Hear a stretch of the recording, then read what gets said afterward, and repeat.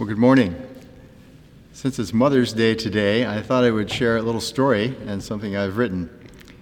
A couple of years ago, we were gathered together for a Mother's Day event, and most of our children and their spouses and grandchildren were there, and I decided I would do a toast before the dinner, and that led to actually doing some writing, and I ended up doing the draft of a poem, which later became a sonnet about Mother's Day.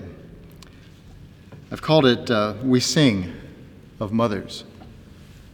So whether you are a mother yourself or whether your situation is very different, or like myself, I think of my mother in terms of her blessed memory, I trust this will be of an encouragement to you as we celebrate the amazing mystery and wonder of motherhood. We sing of mothers. I see how some could question creation if they ne'er set foot in a birthing room. The cries and curses and consternations, a miracle parts the watery womb. We sing of mothers who heal with a kiss. They bear up, bear down, unbearably long. And some carried little ones that now we miss, gave of their bodies, the weaker so strong. May all our moms stay steady, we pray, and children flourish in our company. The names of the women they love to say, Mommy and Maymay, Nana and Nani. Our vines entwine in this vineyard of kin. The joy of fine wine, let the feast begin. This morning we want to look at the Easter season, and particularly the last chapter of the Gospel of Luke, Luke 24. In the course of church history, we've always had a time where we celebrate Easter, the actual Easter day, but also every Sunday is a little Easter. It's the first day of the week. We remember that Jesus rose from the dead. The reason why Christian worship moved from the Sabbath day of Saturday to the first day of the week had to do with celebrating the resurrection. So what happens in Luke chapter 24 is the first account of Jesus appearing to his disciples. So we have several of these accounts in the Gospels of Jesus appearing. And these are absolutely amazing and important events for us to understand, because they give us a glimpse of who Jesus really is, who he is now, what it means to live and walk with the resurrected Jesus. So Luke chapter 24, and we'll begin here with verse 13. So listen to this story. I'm going to read pretty much the whole story and try to tune in to capture what's happening here. It says, on that very day, two of Jesus' followers were going to a village named Emmaus, and about 7 miles from Jerusalem. And they were talking with each other about all the things that had happened. And while they were talking and discussing together, Jesus himself drew near and went with them. But their eyes were kept from recognizing him. Again, you've got some mystery here, don't you? What does it mean that Jesus, in his resurrected body, came near them and they didn't recognize him? And he said to them, "What is this conversation that you are holding with each other as you walk?" And they stood still, looking sad. And then one of them, named Cleopas, answered him, "Are you the only visitor to Jerusalem who does not know the things that have happened there in these days?" And Jesus said to them, "What things?" And they said, "Concerning Jesus, of Nazareth, a man who was a prophet, mighty in deed and word before God and all the people, and how our chief priests and rulers delivered him up to be condemned to death and crucified him. But we had hoped that he was the one to redeem Israel. Yes, and besides all this, it is now the 3rd day since these things happened. Moreover, some of the women of our company amazed us. They were at the tomb early in the morning, and when they did not find his body, they came back saying that they had even seen a vision of angels who said that he was alive. Some of those who were with us went to the tomb and found it just as the women had said, but him they did not see." And then Jesus says to them, and this may sound a little harsh, but probably not as harsh as it sounds. He says, "O foolish ones, and slow of heart to believe all that the prophets have spoken. Was it not necessary that the Christ should suffer these things and enter into his glory? And beginning with Moses and all the prophets, he interpreted to them in all the scriptures the things concerning himself." We'll stop there for a moment. In my current stage of life, or season of life, I have an unusual day at times. Unusual from the standpoint of contrast. So I'm teaching two courses at University of Rhode Island. And one of them starts at 8:30 or 8 o'clock in the morning, and the other starts at 3:30. And in between, I'm going to the hospital where I serve as a chaplain with South County Health. And I say this has captured me because I think about the fact that this Jesus who I love and serve is the one who I'm convinced gives us the keys to what it means to live well as to die well, and to care well for others. And so in the morning, I'm dealing with college students, and we're exploring questions about what makes life worth living. We're exploring questions of life and death. Matter of fact, this is a health studies major, and they actually have to write their own advanced directives. That's one of my assignments. And at the end of their course, they have to write an ethical vision for their life and work. So I'm desperately trying to help them become more reflective, to think about what it is that is their worldview and makes them tick. And very often, the students want to write papers about justice and compassion and healthcare and war and poverty, the death penalty. And sometimes it's hard to help them see, or to ask the question even, where did your compassion come from? Where did your honoring of the human being come from? Where did it come into your mind that every person should be treated the same? And then I go to the hospital. And for example, last Thursday, I go to the hospital and I'm spending several hours, part of which is literally holding the hands of men and women who know that their life is coming to an end. They may be actively dying. They may have made a transition to that place. And some of them I've gotten to know. And so we are talking about things of life and of death. And so here I am at both ends of the spectrum. The young, those who in some ways are becoming more and more tuned in because of the pandemic, because of things like suicide, because of the difficulties and struggles of life. They're becoming more tuned in to the fact that it's not always easy to make sense of life or to have a life worth living. But they still tend to not think much about their own mortality or what it means to actually live. And so then, on the other end of the spectrum, we have those who sometimes are looking back with great grief and remorse about life and asking the question, has this been a life worth living, and what do I do, and how do I make sense of the dying process?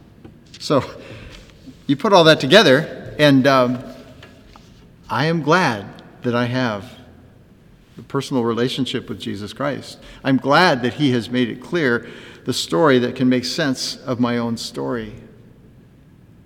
I want to consider with you this passage, this amazing passage of Jesus interacting with his disciples after his resurrection.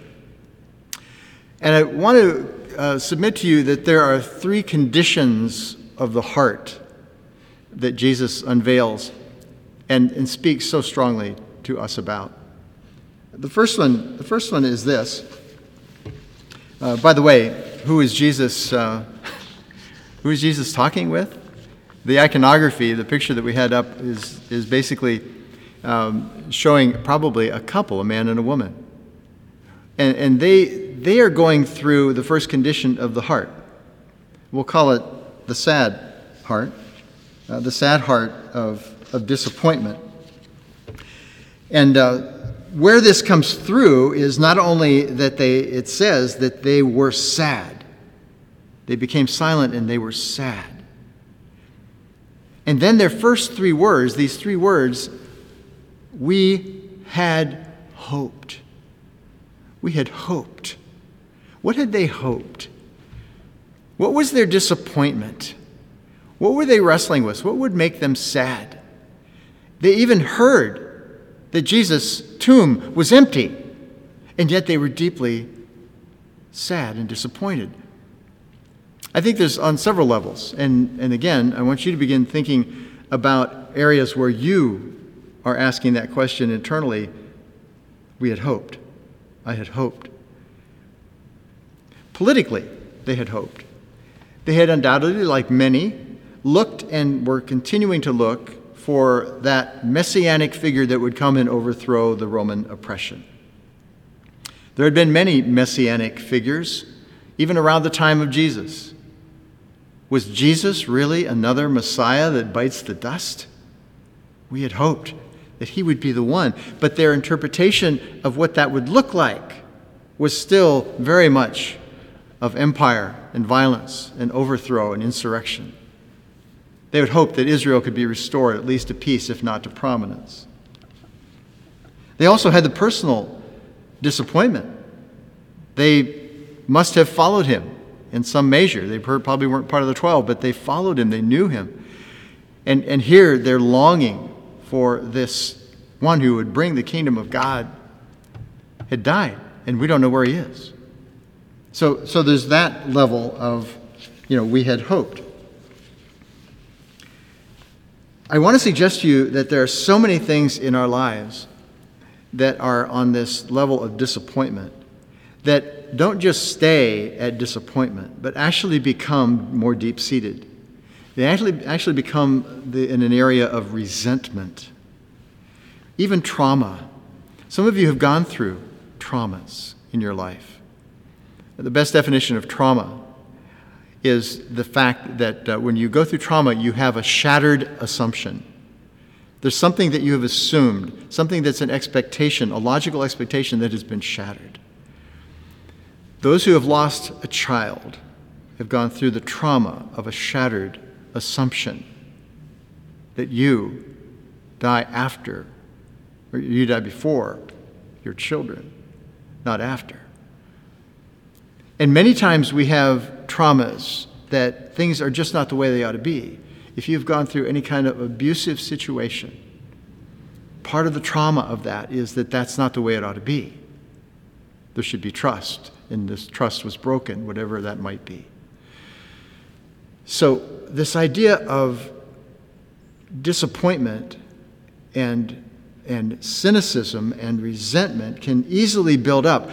I'm convinced, from even reflecting on my own life, how much resentment is a part of our lives. It's an undercurrent. It's almost in the atmosphere. And if we don't do something or reflect on it or have that healed or even brought into the open, very often that resentment becomes like a festering disease that actually infiltrates every aspect of our lives.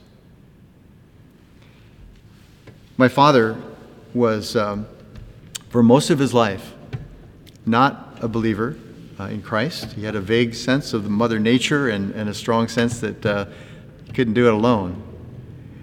But he had a really tough childhood. He was an orphan. And he grew up with the proverbial chip on his shoulder.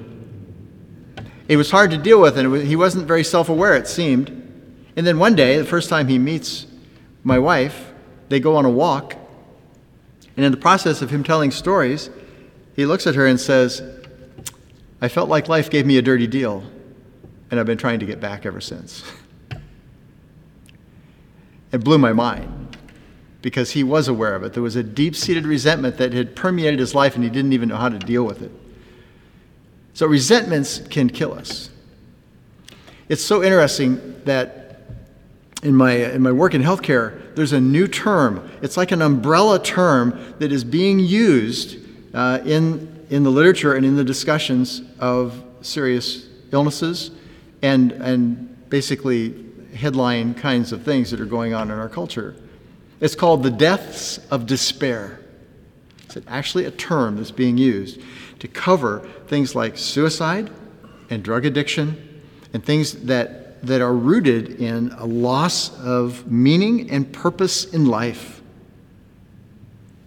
So these deaths of despair, that shows, for example, in the fact that the second leading cause of death among millennials is suicide. And we all know about the drug epidemics, the opioid epidemics. So this whole arena of this deep-seated resentment can become something that can actually hamstring our lives. Jesus began walking and having conversation with these two people who were gripped in the disease of we had hoped. The second condition of the heart comes when Jesus begins to speak to them about something that they needed to hear. He says, "O foolish ones and slow of heart." So the second condition of the heart is a slow heart, and I'm using that in terms of the slowness that we have to understand. That we have misconceptions, misunderstandings that actually keep us from experiencing a life worth living. And particularly, of course, Jesus was dealing with their perception and understanding of their own scriptures, of their own religious faith. And he was basically saying to them, if you're looking for a Messiah who's just political, or a Messiah who's going to bypass suffering and servanthood and humiliation, then you've missed what the prophets have been getting at all along. And so this area of misunderstanding he begins to correct. And again, it's about 7 miles journey. He's walking with them. So what's that, 2 or 3 hours the most? And Jesus, it says, if we look at this scripture in Luke 24, 26 and 27, it says, don't you know that it was necessary that the Christ should suffer these things and enter into his glory? And beginning with Moses, meaning the law of Moses, and all the prophets, he interpreted to them in all the scriptures the things concerning himself. He says the same thing a little bit later in Luke.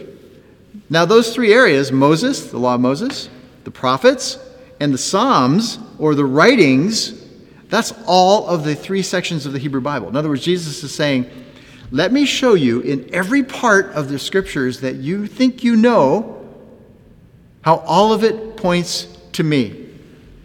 How would you like to be in that Bible study? How would you like to have your Zoom group and say, hey, today we have a special guest, and Jesus is going to come, and actually he's going to explain how every part of the scriptures points to him.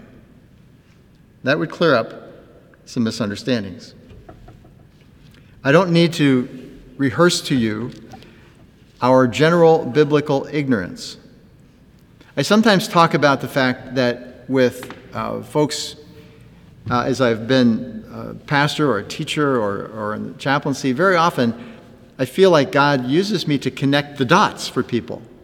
Even someone with dementia can recite the Lord's Prayer with me. When I talk about Jesus on the cross and the thief who says, Lord, remember me when you come into your kingdom, and Jesus says, today you will be with me in paradise, people will quote that with me. They remember that in some background of their upbringing.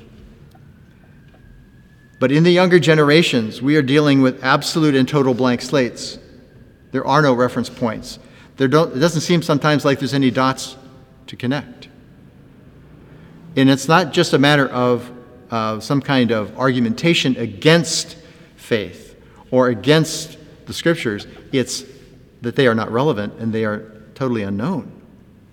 So that's what we're facing here. And so part of what I feel that God does is he meets us. He meets us always where we are. And so, but when it comes to being a follower of Jesus, whether you are 16 or 60, you have entered into a lifetime apprenticeship, part of which becomes letting Jesus open up the Scriptures and give you the proper understanding and interpretation. That involves being in a church where the Scriptures are being faithfully taught, where you're being resourced to dig into your own understanding of Scripture, and that's where we want to be as a church here. But we can't bypass that. We've got to get into the Scriptures and help them point us to who Jesus really is. There's a third condition of the heart that Jesus points to. Actually, they themselves discover. And we'll go back to Luke 24. What happens? It says they drew near to the village to which they were going. And he acted as if he was going further, but they urged him strongly, saying, "Stay with us. It's toward evening, and the day is now far spent." So he went in to stay with them. And when he was at the table with them, he took the bread and blessed it and broke it and gave it to them. Normally when you're invited into dinner, aren't you the one being served? Jesus goes into the dinner and he begins to serve. And he took the bread and he blessed it and he broke it and he gave it to them. And their eyes were opened and they recognized him. Again, some mystery here. And then he vanished. And they said to each other, "Did not our hearts burn within us while he talked to us on the road, while he opened to us the Scriptures?" And they rose that same hour and returned to Jerusalem, and they found the 11 and said, "The Lord has risen indeed, and he's appeared to Simon." And then they told what had happened on the road and how he was known to them in the breaking of the bread. Amazing. What's that saying? By the way, when I say those 4 words, he took the bread and broke it and blessed it and gave it to them. Does that sound familiar at all? If you've been in a communion service here or elsewhere, often that's simply, he's going back to those same 4 words that he used at the Last Supper when he took the bread and blessed it and broke it and gave it to them. So it was in that meal, that communion with one another and with Jesus in person, that he was made known to them. That speaks to me about the importance of worship. Why do we have communion, the Eucharist, the Lord's table? It's one of those places that God especially meets us. Jesus meets us. So to bring all this together, I just want to say this. Luke, again, throughout his gospel, is trying to help people go from just knowing about Jesus to actually knowing him, to going beyond just seeing facts about him, even written in Scripture, but to also know him and see him and experience him in everyday life. So I just want to suggest from this passage, and again, I'm just trying to tweak your interest in these resurrection appearances. I encourage you to go much deeper and keep digging. But here's 3 things that I would take away that are a constant reminder for me. One is that God wants to constantly be helping us grow as apprentices, as followers, and be formed more and more into his image. And part of the way that happens is listening to Jesus and letting him open the Scriptures. Just as he opened the Scriptures to them, it's not enough to go academically and study the Scripture and tear it apart and look at it and say, "Oh, now I really understand it." You also have to have a dialogue with Jesus, the one who it's about. Beyond the sacred page, I seek you, Lord. So that's always a starting point as we think about understanding Jesus in his word. And that's one of the ways that we get to know him, is by letting the Scriptures become more and more a part of our lives. And secondly, I would say, one of the things that this passage I love so much is that Jesus always takes the initiative.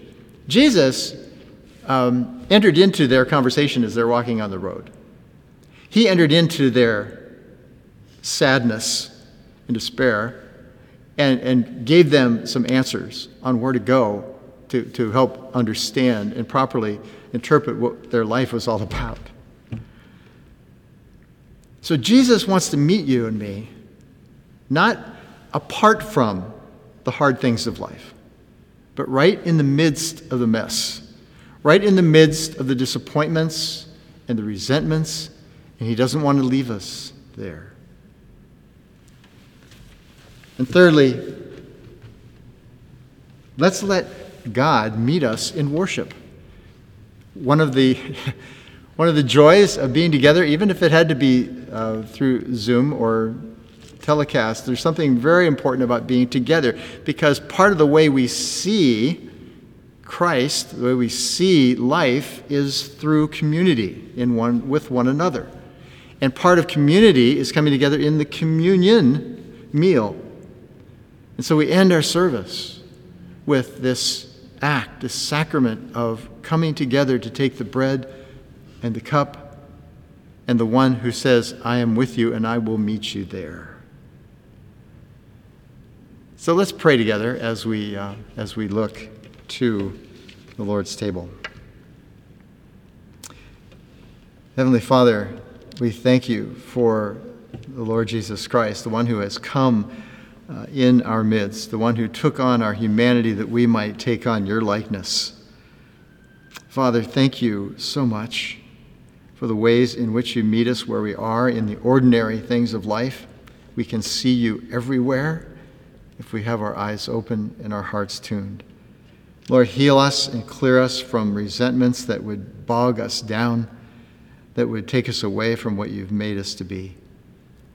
And Lord, even as you gather us together, may you then now scatter us to do the work that you've called us to do in bearing witness to the one who makes sense of life, who makes life worth living and gives us a vision for that life.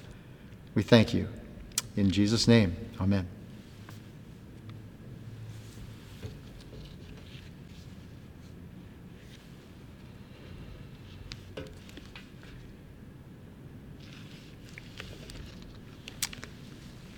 If you are watching on video today, we invite you to join us for a brief time of communion, and the Zoom link will be right there on your screen, and you'll have an opportunity to join someone who's leading that brief service, and also there will be folks who will be able to pray with you.